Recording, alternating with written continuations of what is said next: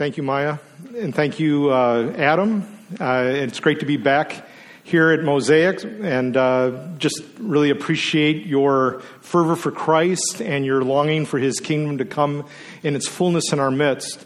It's also good to be here with the Josbergers. I just have to say that. Dr. Josberger would kill me if I didn't, so just great to be here with my colleague and her family, Jim. And so we're going to be looking at Proverbs 4:23 today. And as we begin, I would ask this question: what's in your wallet? You've heard that from Capital One. I'm going to be asking, what's in your water? What's in your water this morning? So Capital One, the credit card commercials, I'm sure you've seen them. They're on all the time.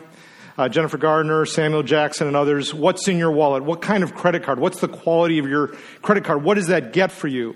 We're going to be asking, what's in your water? In Proverbs 4:23 says, above all else, guard your hearts, for it is the wellspring of life.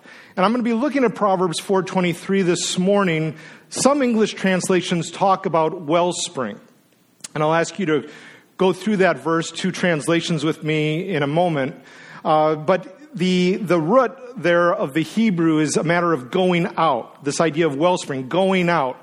The source. Some would say that it's a source. Wellspring is how some translations get at it. So I'm going to be developing that idea of going out, that idea of source that's there in the biblical text, by way of this idea of water, wellspring. So I'm going to be developing it analogically. Is that making sense so far this morning? That's the last point that'll make sense this morning. So I'm glad we're together here. But if we could go through two translations very briefly. If you could read it with me, please, that would be great. Proverbs 4:23 from the English Standard Version. Keep your heart with all vigilance, for from it flow the springs of life. Again, that idea of well springs, water, going out, source. NIV. Above all else, guard your heart, for everything you do flows from it. The NIV, Proverbs 4:23. What's in your water? This is a verse that I memorized many years ago when I was trained by the Navigators, and they're really big into scripture memory. And I asked my students in theology class to know this verse for tests, first term theology, but really more than for a test, God tests our hearts. God is after our heart. And this message today is not a negation. It's really an invitation. As we were praising God and worshiping this morning, God loves us. And God invites us to deep communion with God. Someone said to me during I don't want to call it intermission, but during the break between the services, the person said, C.S. Lewis had maintained that it's not what we think about God that really ultimately counts, but what God thinks about us. And God invites us into vital communion, and God is after our hearts. I love this scripture from 2 Chronicles 16:9. For the eyes of the Lord range throughout the earth, looking for those whose hearts are committed to Him. And if we were to do a study of scripture, I think we could find that just like in wisdom, Proverbs is about wisdom, right? As you're going through a whole series on wisdom, I don't think there can be any point more important about wisdom than guarding our hearts. For they are the wellspring of life. What's in the water? And God is searching our hearts, longing for God's people to really pursue God as God pursues us with a pure heart. And we need the Spirit to do that. But if we were to go through all of Scripture, I think we could find this heart trajectory focus throughout. God looks at the heart. Remember what God told Samuel when Samuel looked at Jesse's sons in search of the next king? Samuel, and who's a really godly kind of person, right? And even Samuel missed it. So if Samuel missed it, I think we might miss it at times too. Samuel, you're looking at the outward appearance, because they were all looking, and Samuel was looking at sons of Jesse, how big they were, their stature and the like. God says, I look at the heart.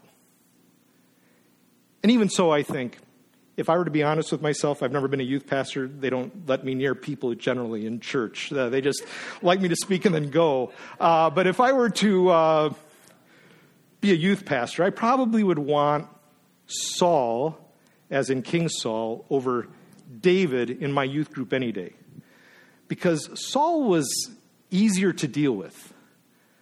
I think Saul was a bit more tame. He was a good Boy Scout, probably. I mean, why did God take the kingdom away from Saul? He didn't wait. I mean, there's more to it than this, but he didn't wait for Samuel to show up to perform the sacrifice. But notice the heart trajectory when God says, I'm taking away the kingdom from you, Saul. What I see in the text is Saul says, okay, Samuel, okay, so be it, but don't leave me. Stay here for the photo op with the men so that they see that I'm still I've got it together as their commander. Whereas when David is told that he's a sinner, that he has sinned dramatically and big time by what? By killing Uriah, raping his wife Bathsheba, Nathan says, you are the man. You've done this, David. I'm not going to allow you to get away with this. David says, against you and you only I have sinned and done what is evil in your sight.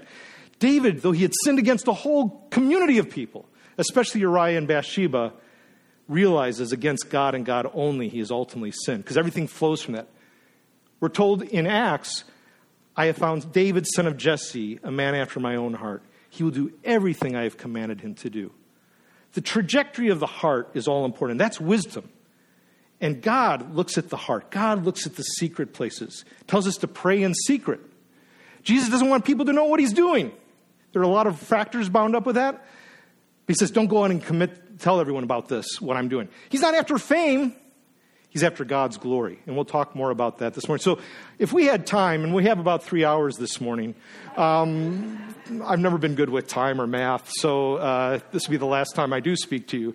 But this idea here, if we had time, we could just go at this over and over and over it again. John's gospel. God looks at the heart. We see this.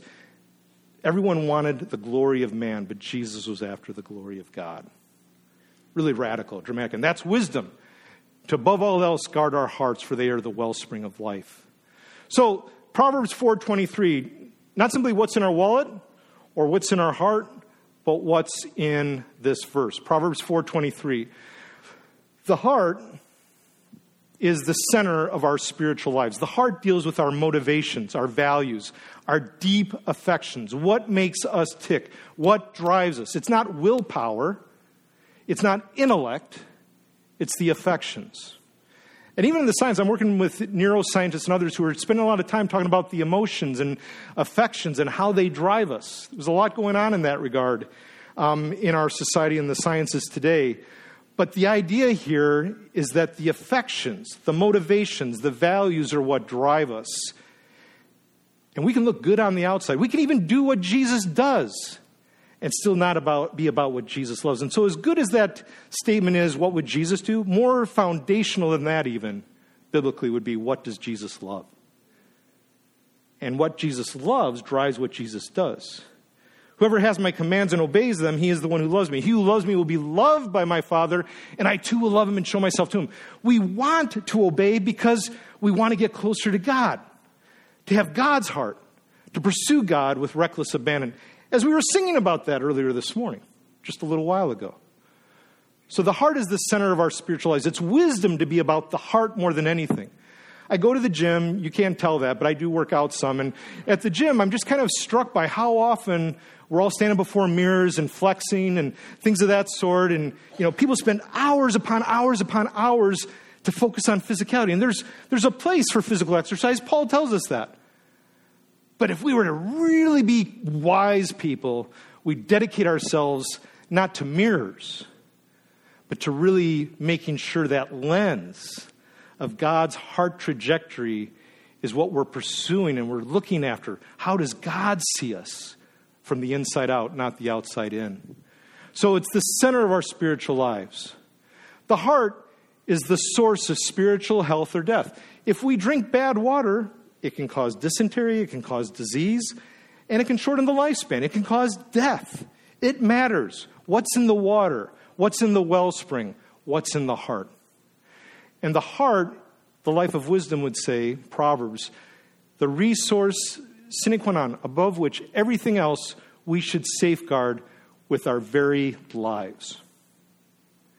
This reminds me of a Smithsonian article that came out not too long ago, and it was about poisoning the well, and how militaries in strategy and warfare from ancient Mesopotamia to modern-day Iraq will focus on poisoning the well, throwing carcasses, animal carcasses in a well to poison the well, or divert streams. Romans were good at sieging a city, and when they would take over a city, before they would go in, they would sometimes sabotage the water supplies, because that was critically important, right? I mean, that's critically important to our existence, right? To drink water.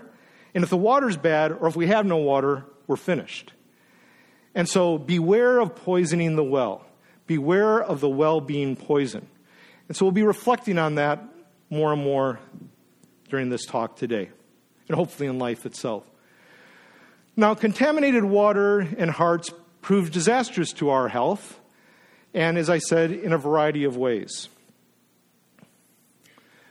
For all that is in the world, the desires of the flesh and the desires of the eyes and the pride of life is not from the Father, but from the world. 1 John 2:16.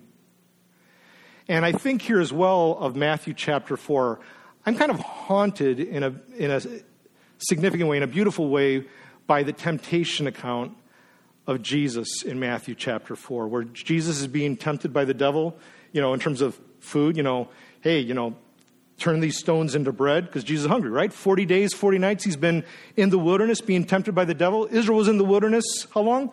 40 years. So Jesus is in the wilderness 40 days being tempted. There's a parallel. And Jesus doesn't do that. Doesn't turn the stones into bread.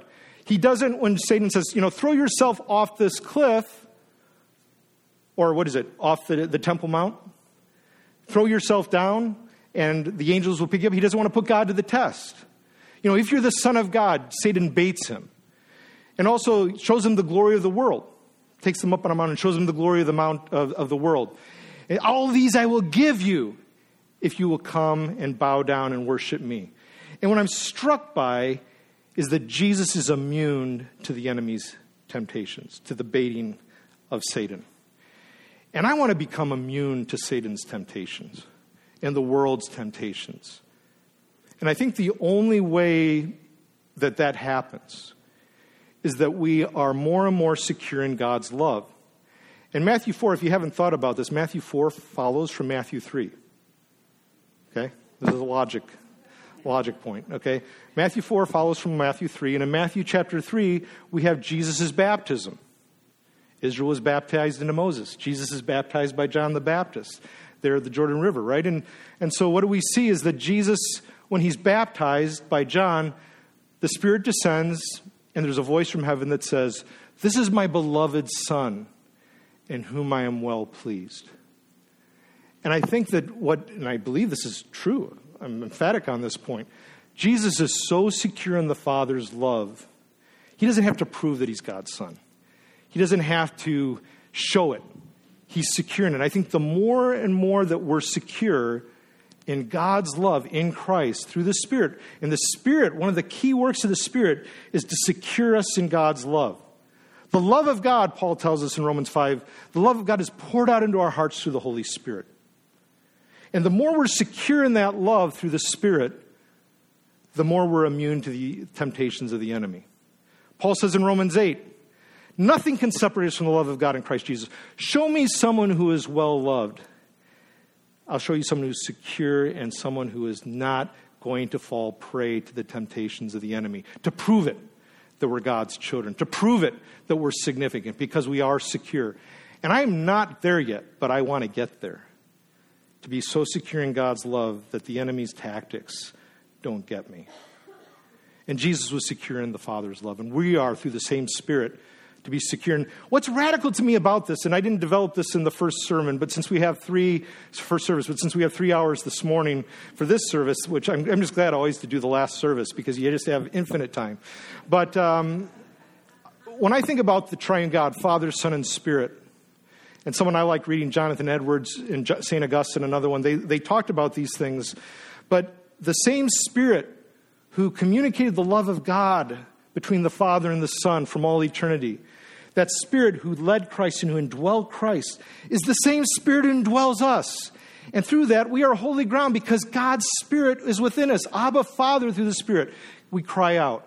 And that's the securing work. And so we are to beware as a result of that of pretty packaging. God's Spirit moves in mysterious ways. And we are to guard against the pretty packaging that would so often deceive us. Someone was listening during the first service because they looked at the water bottle I had afterwards to see what kind of pretty packaging I had. And you should know better. I mean, the church, what did they give me? They gave me purified water. Let me tell you about purified water. Well, we won't go in there today. But beware of pretty packaging. You know, Consumer Reports and others will say that, you know, the soft drink industry is going down in terms of people buying Coke or Pepsi and other things. Bottled water's up. But not all bottled water. If you work for a bottled water company, this point's for you. Not all bottled water is worth the pretty packaging. Some of it's more harmful for us than tap water. And so we need to really be aware of what is in the water and not be deceived by the pretty packaging. So with that, I have a 5-question water purity spiritual wellspring test kit I want to go through with you, okay? So here we go. 5-question spiritual test kit on the wellspring of our lives, our hearts. First, do we value substance or style and celebrity? Do we value substance or style and celebrity? To get at this, I want to first draw attention to a documentary that came out not too long ago. It's a well-known documentary. It's gotten a lot of awards. It's called 20 Feet from Stardom. How many of you have seen this documentary? Okay, nobody. Great. It's really effective. It's really effective illustration I'm giving you here. But it's really about the background singers for rock and roll bands like the Rolling Stones and elsewhere and other groups. And there's this famous backup singer named Lisa Fischer, who actually toured with the Rolling Stones for years. And she's considered the empress of backup singers. Sting, formerly of Police, Sting said she's a star, she's a superstar. What I like about Lisa Fischer is that I find for a person who's been 20 feet from stardom, and some artists will say that 20 feet is a long distance from the backup singers to the lead person singing. It's a long distance, even though it's only 20 feet. But she's the empress, one person says, of backup singers. And she's very secure, they say. She's fine with being a backup singer, even though she could be front and center.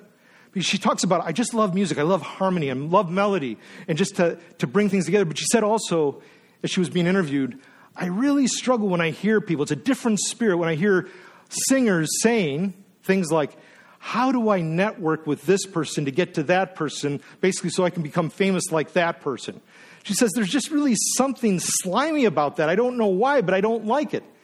And Sting, when he's talking about success, and he's been successful, she's been successful, he says, I think it's really striking. He goes, there are a lot of people who just long for American Idol, to get on American Idol and to be successful. But he said, the real artists are about spirituality. They're about something deeper. And if you get that stardom and you haven't been, spiritually prepared, your success is going to be wafer thin. And I was just really struck by this because you don't think of these rock and roll singers and such as having depth to them, but here are a couple people who actually really had substance.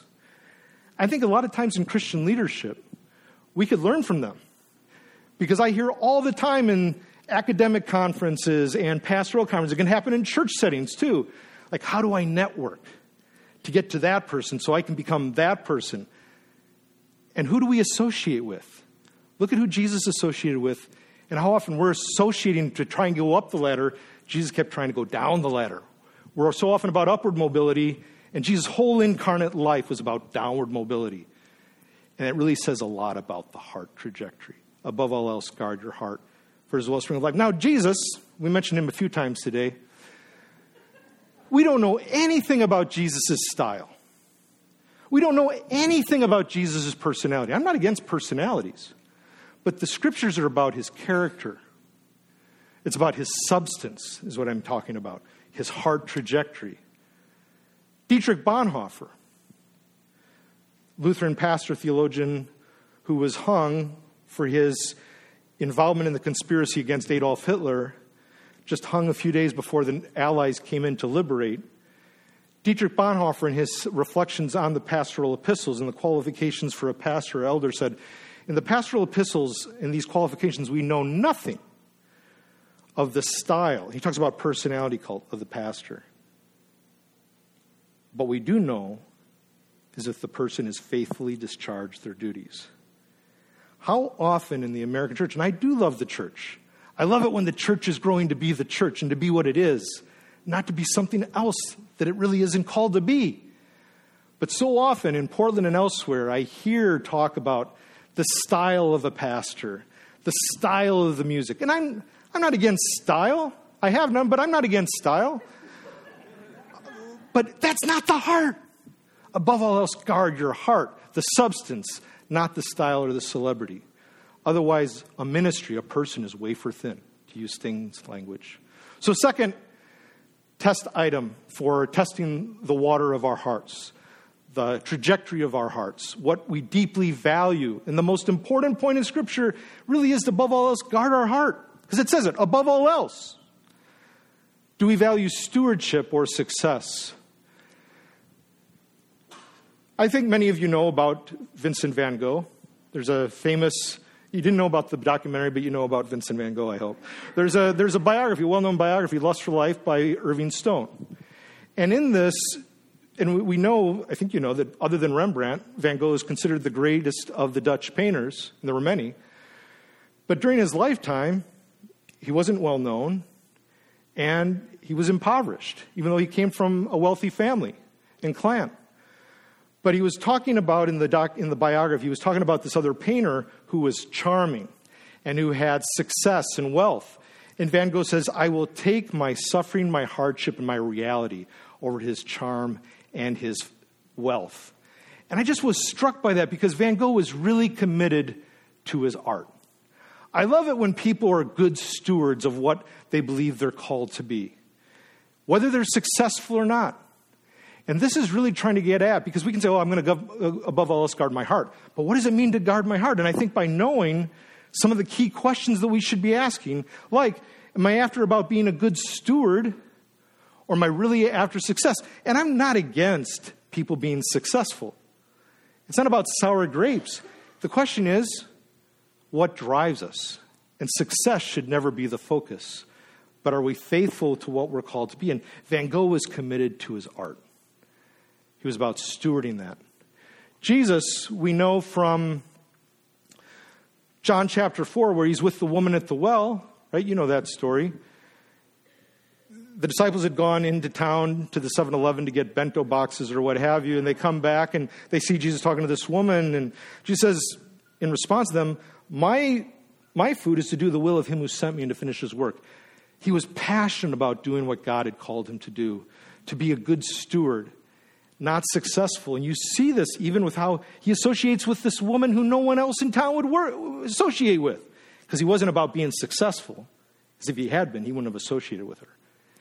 He was after doing the will of God.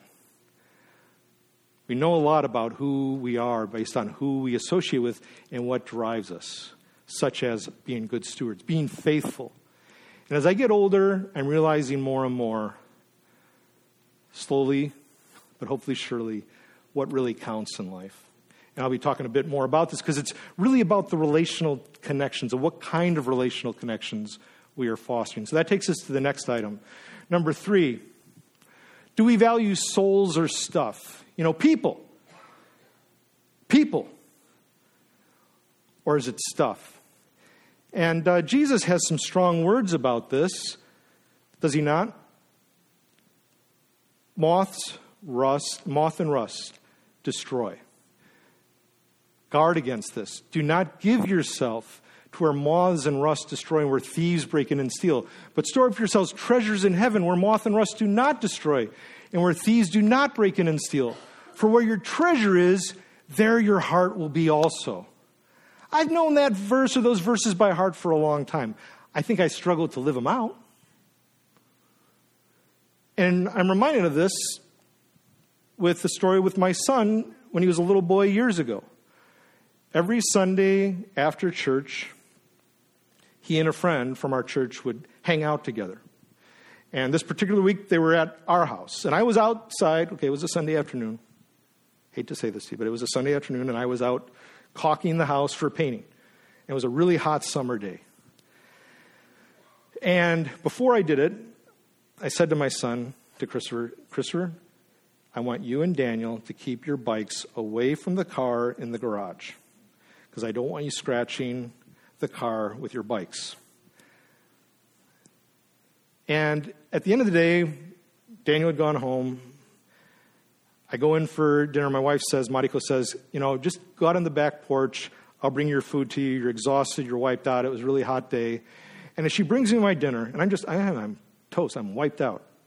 She says to me, by the way, she hands me the food, Christopher and Daniel scratched the car with their bikes. I don't know, some spirit, it wasn't the spirit, but some spirit came over me, a new energy. I was rejuvenated, and I haven't even eaten a bite. I hadn't taken a nap. I got up, I went into the house, and I said to my son, Christopher, I told you, keep the bikes away from the car. And he said to me, because he knew this text, because he had heard me note out at church all the time sharing this. He goes, Dad, in his deep voice. He always had a deep voice, even as a little kid. Dad, people are more important than cars. I mean, out of the mouths of infants and babes, you've ordained praise to silence the foe and the avenger. I mean, that really hit me. Because it's not what is taught, it's what's caught. And my son saw what really drove me, where my affections were. It showed up, what I valued. Now, it didn't mean that he shouldn't have kept the bikes away from the car, but he saw what was really important to me at that moment. So, another item. Of course, you never struggle with these things. I just do. But number 4, do we value relational connections or careers? So I'm building on this. And a friend of mine who has some real wisdom, very bright young man, really astute. He struggles in some ways emotionally and mentally, though he's brilliant. Recently had the opportunity to do PhD work with a full ride. But because it would take him to a part of the country that he just knew was going to be challenging for him emotionally and mentally, he said, I've decided to postpone, even if I lose it, because I think I desperately need the connections to my family at this point in my sojourn. I thought, that's wisdom. Even though I wanted him to do this doctorate, the guy's brilliant, he's off the charts. But he understood what really counts is relational connection. So hopefully in a year or two, he'll be doing that. Because I'm not against doing the doctorate. It's the matter of that one has a doctorate, and above all else, guard your Hartford as the wellspring of life. Do we value relational connections or careers? So careers are not a bad thing, but careers are meant for people, not people for careers. Jesus said the Sabbath was made for people, not people for the Sabbath. And the Pharisees, these religious elite who looked good on the outside, kept getting it wrong. I think if we're honest with ourselves, we struggle. I struggle with this. What do we pursue? Where are those connections that we have? Notice this with this picture of this father and son. And I asked during the first service about Cat Stevens' song. Not Cat Stevens, it was Harry Chapin's song. Cat in the Cradle and the Silver Spoon, Little Boy Blue and the Man on the Moon. Some of you know that song. Those who are my age or older. But it's a powerful song. It's a powerful song about this boy who asks his dad, Dad, when you coming home? When you coming home? Because he was always on business trips. I don't know, son, but we'll be together soon. Later, when the boy grows up, the father asks him, Son, when are you coming home? I don't know when, Dad, but we'll be together soon. Haunting song. In this particular art piece, there was debate amongst people commenting on it, where is the father giving this block to fill the hole in his son's heart? Or is he taking the son's heart to fill some hole in his own life? And I think that's a really striking image about what really drives us in life. And careers are not bad, they're good things. But why do we pursue what we pursue? And I'm a very driven guy. So this message is as much to me, if not more so to me, than to you. And I always want to be soft before God's word, because God is searching my heart even as I speak to you. So, do we value relational connections or our careers. And you can say, well, why is it a either or? Because I'm trying to make the point. It's not a matter of a both and if there's a single-minded devotion. You can have a career. You can have stuff. But what drives you? What drives me? What is the focus? What is our heart trajectory? What's in our water? So the last question is, do we seek fickle fame or God's eternal glory? Earlier I said that for Jesus, he says, you don't have the things of God. The reason why they could not believe in him is because they didn't love God's glory. They loved human glory. So it wasn't that they had intellectual problems. Ultimately, it was a heart trajectory problem that caused them not to think well. John 5 and elsewhere. And Jesus says, love the glory of God, not the glory of people. Andy Warhol, some of you know who Andy Warhol was, pop cultural icon in the 60s. He had this image called, in the future, this little line, in the future, people will be famous for 15 minutes. It's like that prediction came true. I mean, look at Facebook. How many likes did I get?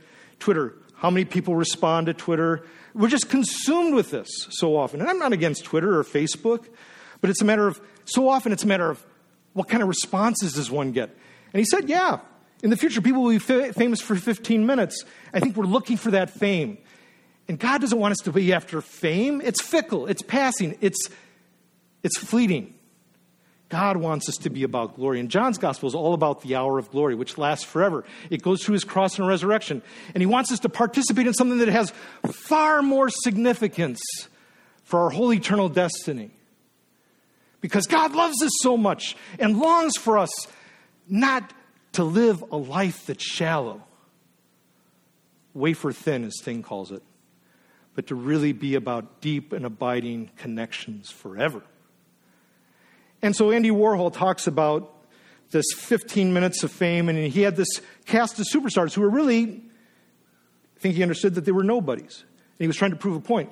But because they were associated with Andy Warhol, they were somebodies. So they're the cast of superstars. Jesus' disciples, they're a motley crew. And he's not offering them fame, which is fickle. He's offering them glory, which is relationship with God through humility.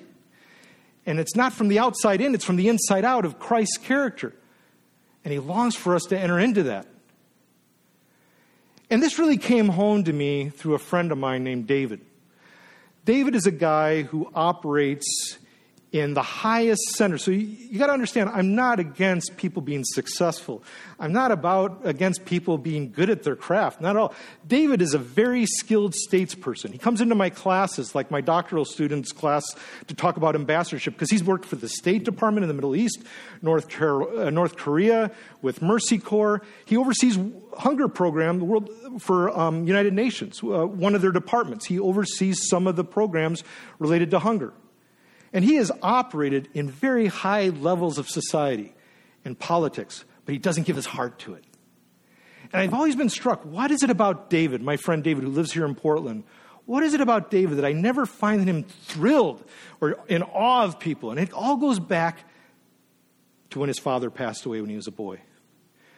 His father, who was, I think in state government in Oregon, and someone who was a jock, exercised a lot, ran marathons, but he couldn't keep at bay the pancreatic cancer that would take his life in his mid-40s.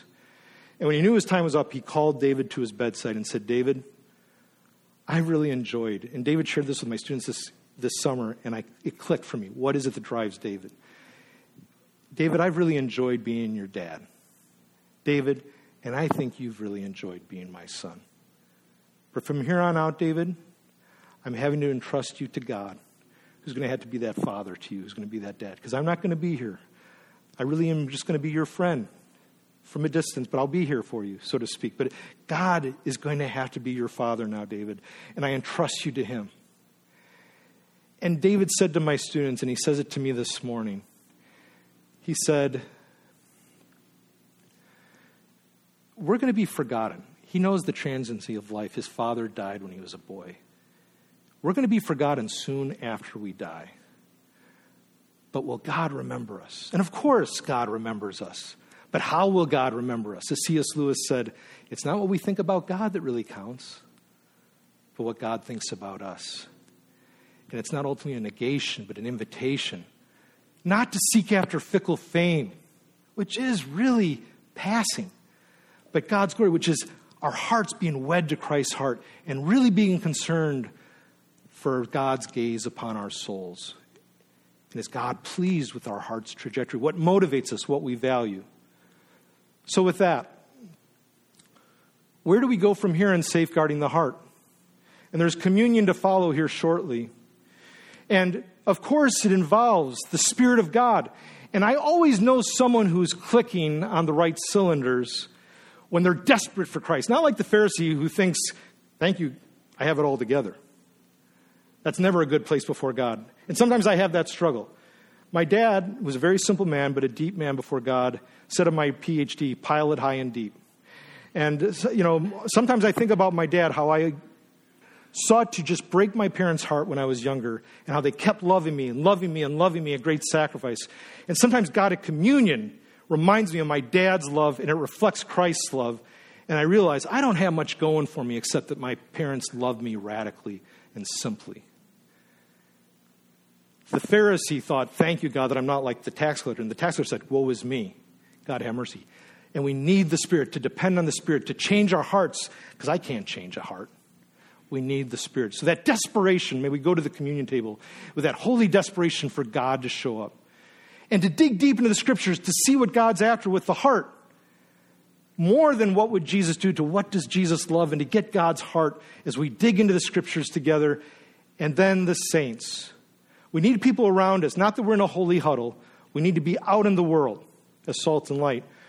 But we need people whose heart trajectory is radically focused on Jesus Christ. And I have some friends like this. A man named Dr. Ron Frost, he reads the Bible 5 times a year, but that's not his point. He doesn't promote that. What he promotes is how much God loves us, and you see that reflected in Scripture. And God calls us to dedicate our life. When I'm around him, I just kind of get more attracted to Christ. And I need people around me, because iron sharpens iron, Proverbs says. Cream puffs don't sharpen cream puffs. We need people to sharpen us. We need people to sharpen us so that we go deeper into Christ. There are a lot of wars going on today. A lot of wars going on. And some of them revolve around water, because there's increasingly a water shortage and clean water shortage. Militaries are going to battle. Nations are going to battle for clean water. God wants us to go to battle together, to hold one another accountable, that we go to battle to make sure our heart trajectory, our well springs are pure and unadulterated for Christ. Above all else, guard your heart, for it is the wellspring of life. And may God bless you and cause his face to shine upon you and be gracious to you and grant you his peace. Amen.